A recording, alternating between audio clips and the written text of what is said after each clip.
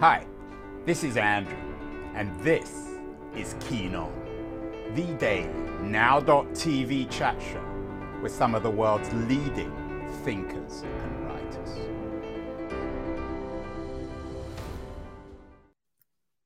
Hello, everybody. It is November the 20th, a Sunday, 2022. The Sunday shows, as always, are screaming and shouting about immediate stuff. Elon Musk, Twitter, Donald Trump, Joe Biden, the crash of crypto, and so on and so forth. But at least some of the, quality Sundays are addressing bigger issues. The Financial Times, for example, has an interesting piece on what it calls the masculinity crisis, the change in the nature of what it means to be a man, and perhaps more importantly, what it means to be a boy. Appropriately enough, they have a photograph of two young boys at a Donald Trump rally. Photographs signify a lot, as we shall see, when it comes to what it means to be a boy and a man. And the FT piece features a number of books on masculinity in 2022. One, Men After Me Too. Another, A History of Masculinity, and a third of Boys and Men by Richard Reeves, who was on the show a couple of weeks ago. The book's taken off. He talked to me about today's crisis of masculinity and how to fix it. A crisis Reeves suggests has been brewing now for 50 years, since the 1970s. One man who's been doing a lot of thinking and perhaps more importantly, looking at what it means to be a boy is my guest today on the show. Is one of the world's best known photographers, Roger Ballen. And in 1979, he had a book out called Boyhood, in which he traveled around the world capturing images of boys from Nepal. He traveled from North America to the Himalayas, to Indonesia, to China, photographing boys. Interestingly enough, there's a second edition of the book with some new photos by Roger that has just come out. And I'm thrilled and honored that Roger is joining us from the Intercontinental Hotel in Berlin. Roger, welcome. Thank you for inviting me. So tell me, Roger, the original ambition of this book, the first version in 1979. What were you trying to do? You spent 4 years on the road photographing boys. Well, I guess one could look at it from 2 points of view. The first one, it was documentary, and you're trying to capture something out there that's interesting, something that's personal, something that I guess you develop a passion towards finding out more about. I guess beyond that, or underneath that, was a search for my own childhood. And, at age 23, 24, 25, so-called childhood wasn't that far back. It wasn't like right now at age 72, where it's buried under 50 years or more debris and memories. So childhood in some way or another was more prevalent in the front of my mind. And I wondered what had happened to it. So it was in a way, it was a psychological journey to find out.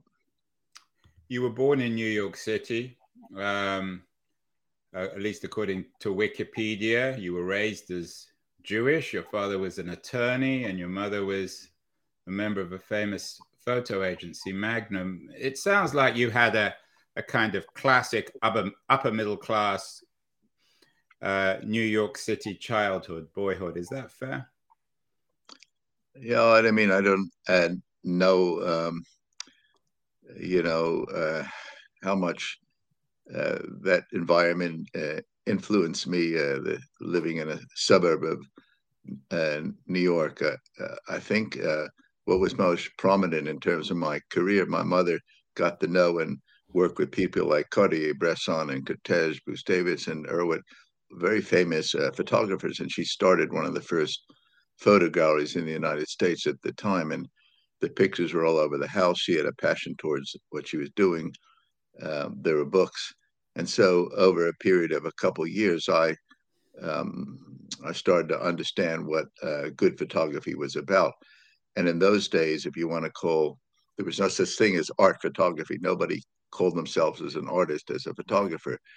But if one looks back, these were the artists of photography at that time, the people who worked in Magnum and a few others. So by the time I was 17 or 18, implicitly, I understood what good photography or more artistic photography was about. So by that time, I was actually able to go out there and take pictures that, still have impact today.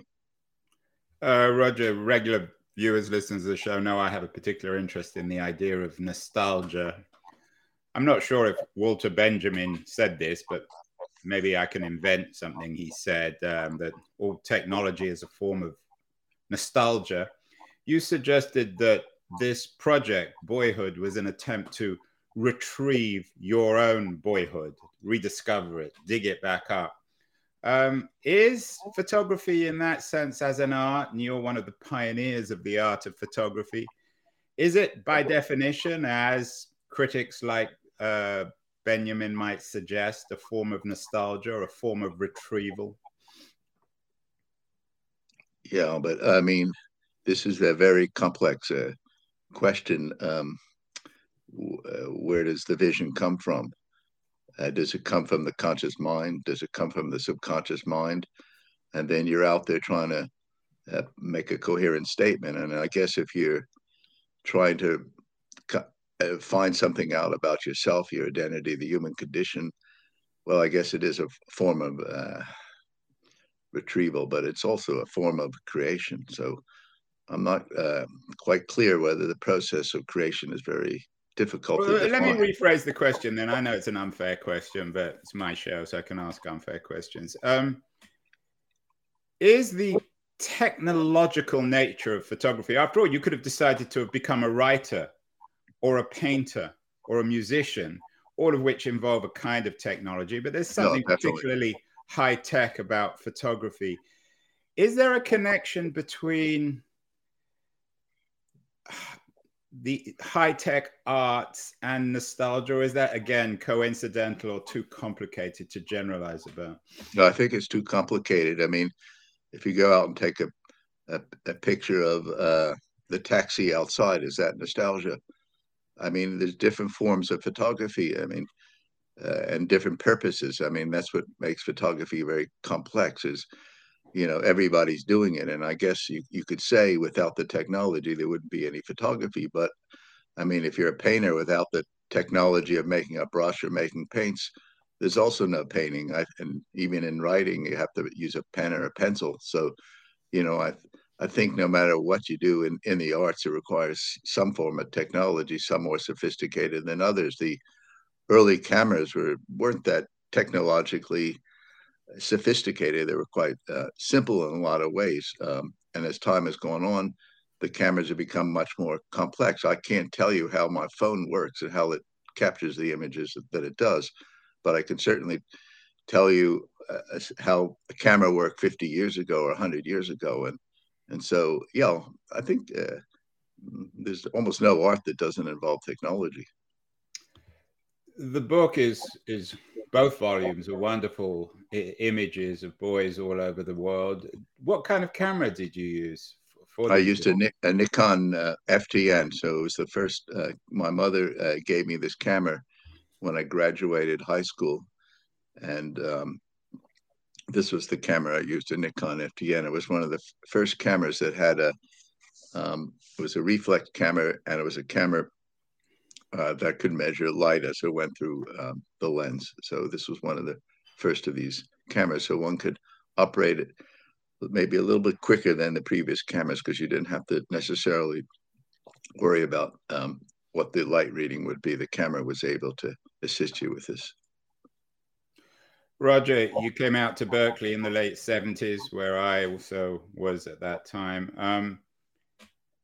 A time of great cultural, political change, particularly when it comes to gendered identity and what it means to be a girl and a boy. Was that one of the reasons? I know you suggested you did this first volume to somehow rediscover or recapture your own childhood, but did you realize something was up? That, there's this cliche, boys will be boys, but of course that's as wrong as most cliches. boys might have been boys in the 1970s, but boys in the 2020s are quite different.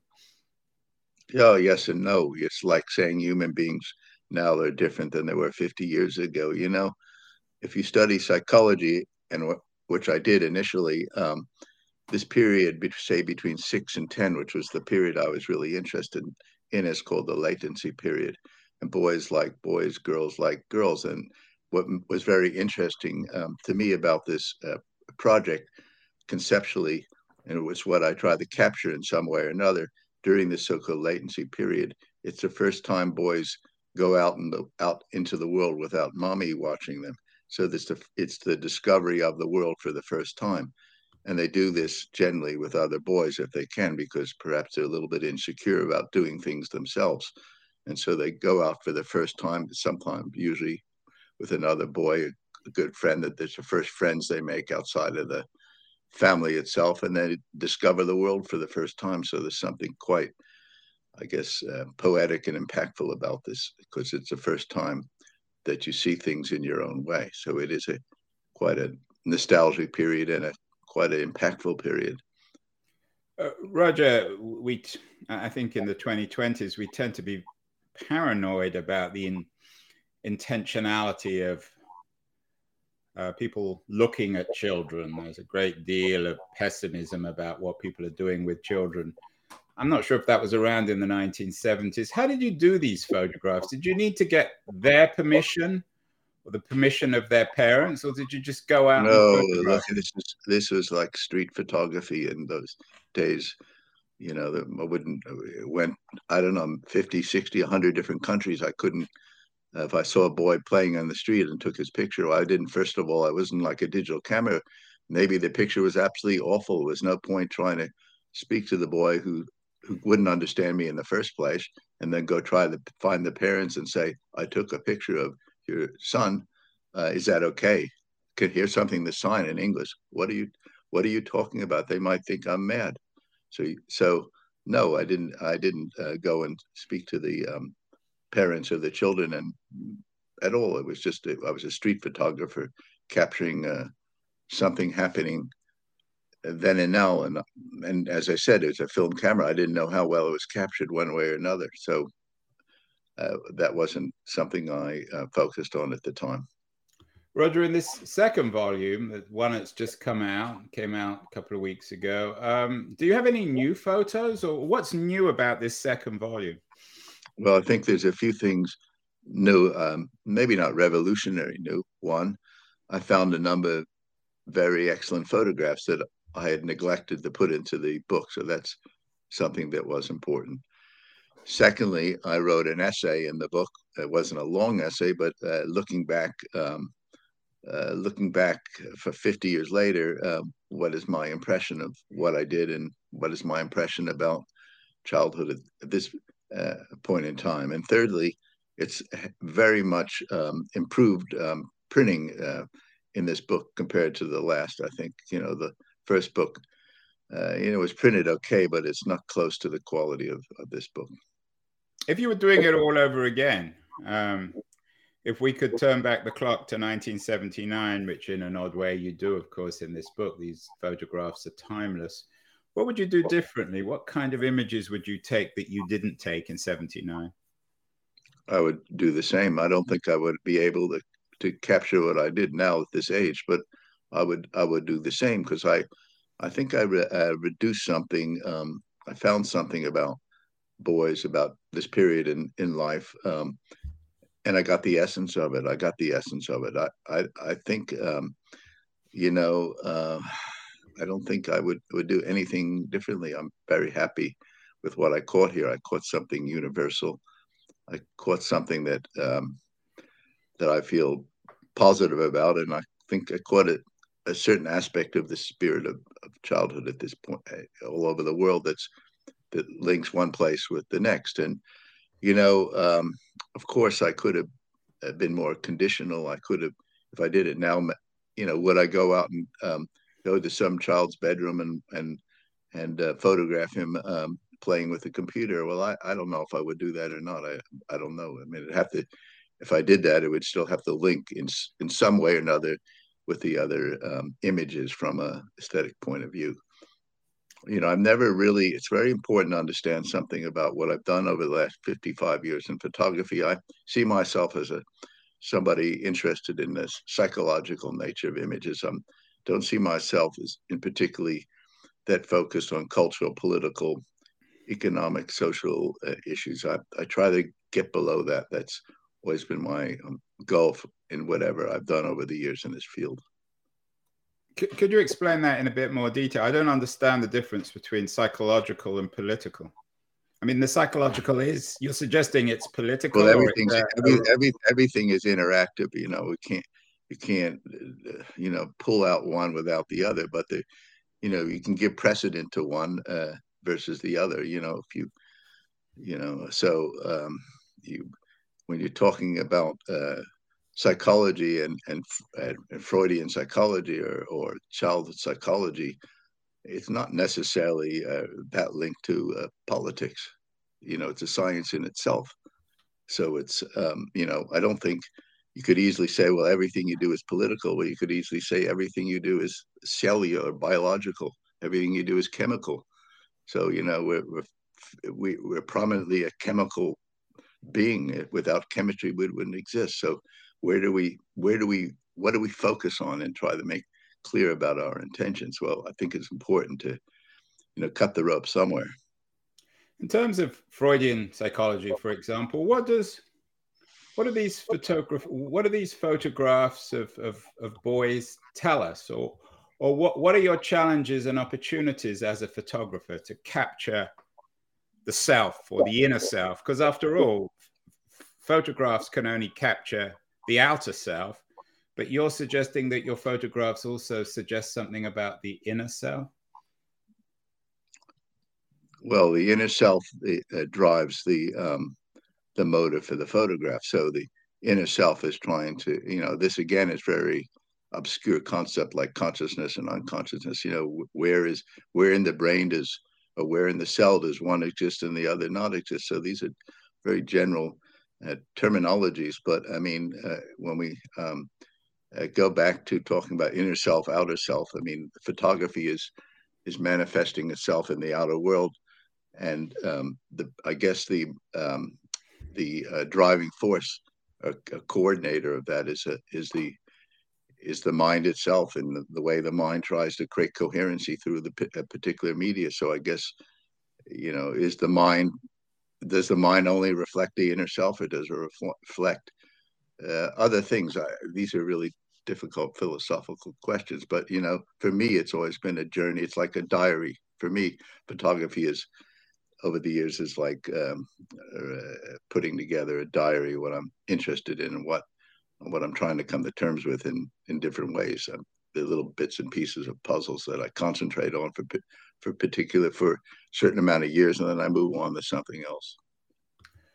So you're saying that these photos of these boys are an attempt to sort of capture the moment or the period when they are becoming adult, that they're escaping their family. No, it's pre-adolescence. It's before adolescence. So it's this 5 or 10-year-old. So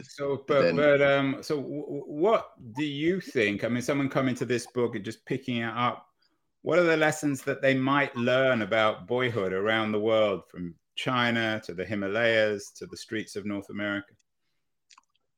Well, I think this captured an aspect of boyhood. It captured the concept of and the poetry, if you want to say that. There's not that much negativity in these pictures. Boyhood is an old nostalgia, and each of us has good memories and bad memories of childhood. I mean, but this is a more idyllic viewpoint. It's, as I said, it's trying to create the position of what it was like to go out into the world for the first time and find meaning in it and to explore it, and that in a way is I think nostalgic and a romantic concept. So there's something romantic in these pictures. I think there's no doubt about that. And I guess from my career was the first and last time that romanticism was so prevalent in my images. It's a romantic period, I think, because for those of us in 2022, none of these kids had cell phones. None of them had cameras. If you were to do this in 2022, most of them would have iPhones or other kinds of smartphones. They'd probably be photographing you. Do you think that's the main difference between the late 70s when you did this first project and the early 2020s? Yeah, look, this has changed the world. There's no doubt about that. I mean, when they saw a camera, this was a really unique experience. They probably had never been photographed before, and nobody certainly took any interest in photographing them. So most of these pictures were taken in underdeveloped countries, some in the United States, but a lot in third world, so-called third world countries. So it was really a unique experience, something that really they would remember and probably tell their friends about. And they were quite excited to be photographed because they probably had never been photographed. So it was a unique experience. Now it wouldn't be that now. It just wouldn't be the same. It wouldn't be that. They might not even perform in the way they did with the camera in front of them. They might just ignore it. They say, well, who wants to do anything in front of a phone or a camera? What's so special about that? So you're right. You're right. It was a different time, totally. In an odd way, Roger, everyone's caught up with you. Everyone's Roger Ballen now, or everyone wants to be Roger Ballen with their smartphone capturing the world. What does that mean for Roger Ballen? Yeah, but the thing is very few of them can get to that level. It's like saying that, everybody has a pen or pencil and they can become a great writer. It's taken me years and years and years. And photography is very, very difficult to get to perhaps a level I'm at. In one hand, it's the easiest art form perhaps to enter, maybe other than writing and buying a pencil. But because of that, it's become maybe the most difficult art form to actually create impact because there's so much of it now. And so it's easy to get into, but to get to a certain level, to create images that have some impact, psychological impact on people is very difficult. I mean, you're seeing thousands and thousands and thousands of images, and it's a good photograph should be like a COVID virus. The mind shouldn't be ready for it. It shouldn't be ready for it, and it gets in because it's not ready for it. It hasn't seen it before. It hasn't dealt with the concept, and it just stays there and transforms. So it's like a COVID virus in a way. That's a great, I'm not sure it's great. It's very bracing, Roger, the idea of a good photograph being like the COVID virus. You mean it's something different that we didn't expect? It's taken us by surprise, shock. And then it's like a virus. It transforms the cells into its own cells. It transforms. And before you know it, the cell's producing for the virus, not the other way around. So in a sense, you're a spreader then of one kind of pandemic or another, the good photographer. Is that right? Yeah, I mean, if your images have that impact, then you are a spreader. You're a transformer. I guess that's what a good artist is. They are able to create work that wherever you go gets inside and transforms, and people don't forget it so easily. And they may not even recognize it, but the subconscious mind recognizes the image and it stays there. It just hooks itself. And that's another of the ironies of a photographer taking the surface, or what seems to be the surface. You, just as you're interested in psychology and Freudianism, you're trying to get underneath the skin. You're trying to get into people's minds inside where there's no formula for doing this. That's the whole thing. You can't go A plus B equals C. It's just there's no formula. You either can get there or you don't get there. And a good photograph in so many ways is like making a painting. It could take thousands of yes, no, yes, no, yes, no. And you go through these thousands of steps to get to the point where you say, okay, I'm ready now. It's there. But when you go left, I might go right. And when I go right, you might go left. So you're not going to follow me down the road very far. You've thought and written and photographed a lot about the relationship between photography and fine art. We had a show last week with Jessica Todd Harper, who's a photographer of her own family. She has a new book out called Here, in which she photographed her own children. She made the explicit comparison with what photographers should or could learn from Vermeer and other 17th century Dutch artist. I talked to Jessica about The Woman in Blue in particular, one of my favorite paintings. What's your approach to realist art or 17th century realist art in the Dutch form? Should photographers learn from that, or is that something they should be reacting against? Well, you can learn from anything. You can look at the tree outside and learn from that. You can look at a rat and learn from a rat. You have to find the things that you associate with. And so I may not learn very much from Dutch painting, but I may learn a lot more from Art Brut, or I may learn something from cave painting. And she may not be interested in cave painting. She's interested in Dutch painting. So you have to find your way. You have to find what attracts you and what challenges you. And you shouldn't necessarily listen to what some formulation from somebody else. You have to find your own way. And that's the hard part. The easy part is to look at books. The easy part is to go to the shows. The hard part is to put the camera around your neck and go out there. What am I going to do now? What am I going to do now? Am I even getting close to anything I want to get close to? In an odd way, it's almost if I was to write a novel about you, I might begin in 79 with this first book.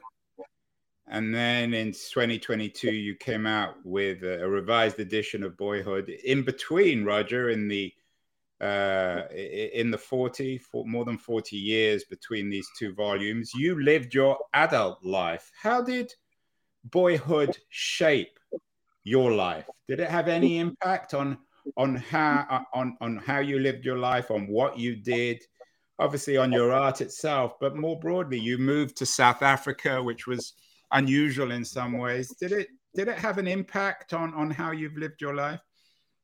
Well, I think it had two impacts. One in a more practical way. It's the first time I actually put something together. So sometimes the first is the most difficult to do. So it was, a very important experience for me that I went out, spent all these years taking these pictures, and then ended up as a book. I got it together. So my dream was fulfilled at that point in time, which gave me the confidence that I could do it again. So was a very important step. And I spent a lot of years taking these pictures and learning a lot about photography. So when I went to the next project, which was in South Africa, I learned a lot from the first project aesthetically and practically. And so, I created the layer to start building the next one. And I think that was important. I guess working with children, I guess I started having a better idea of creativity, of spontaneity. I'm not really sure whether that experience of working with children was absolutely crucial in what I did later. I don't know. It's to try there's so many things that affect you and put you in one position or another. It's hard to sort of separate them out. They're all so interactive, and there's so many things you forgot about, and you can't necessarily come to. Well, you don't realize. Life is very complicated.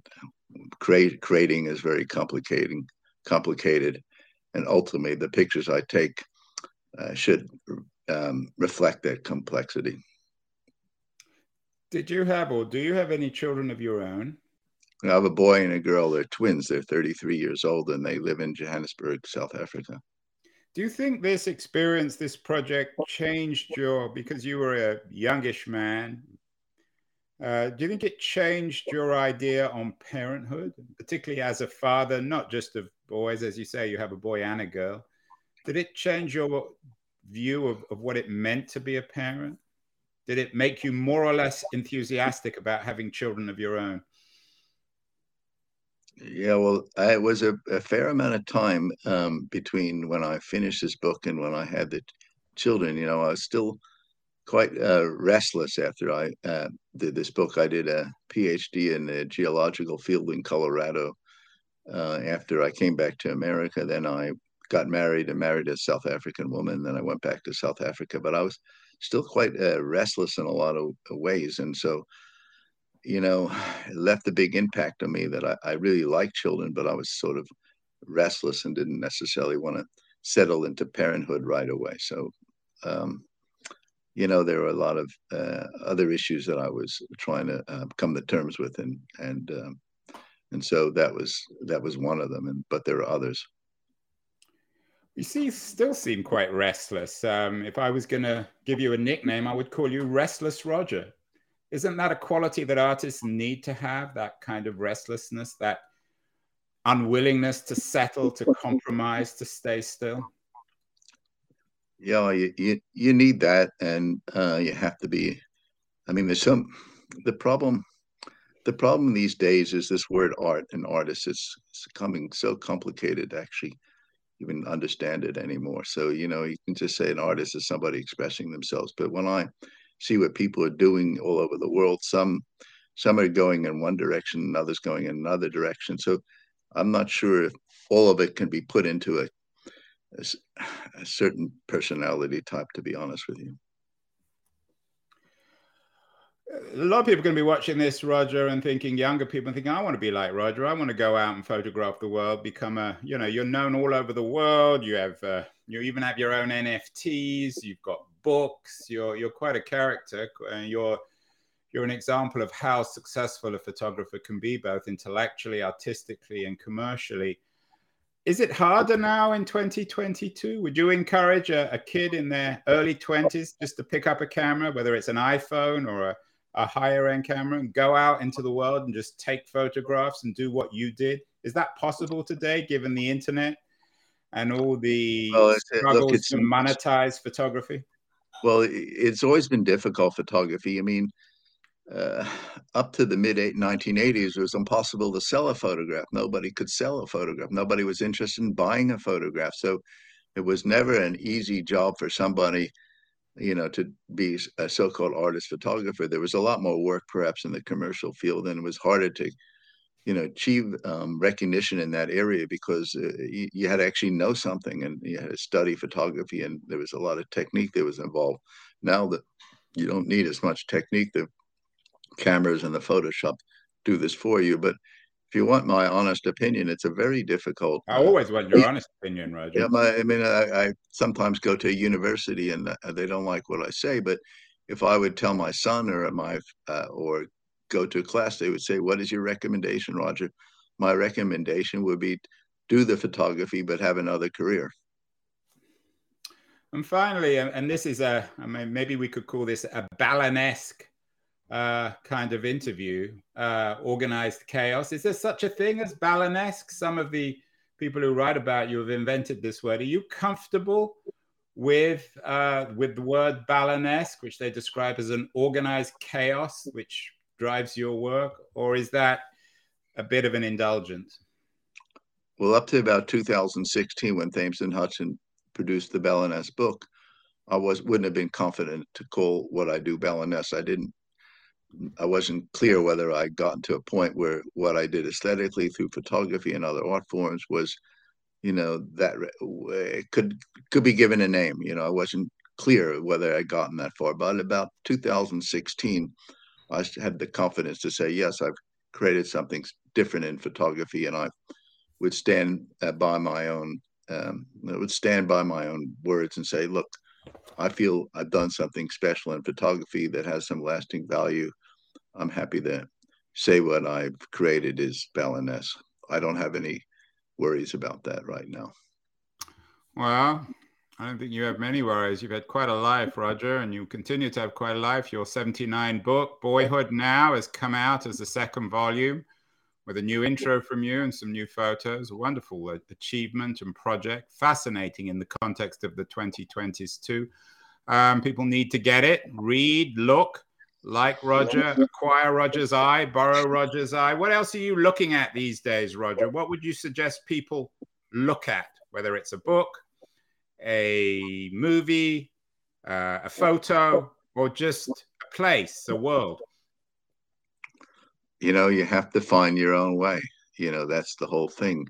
Too much of us, too many people are trying to work with formulas, and they're pushed into a system, a very sophisticated, camouflaged system that makes you feel you're being created, yet you're actually being pushed along by somebody else's commercial interests. So you have to find your own way.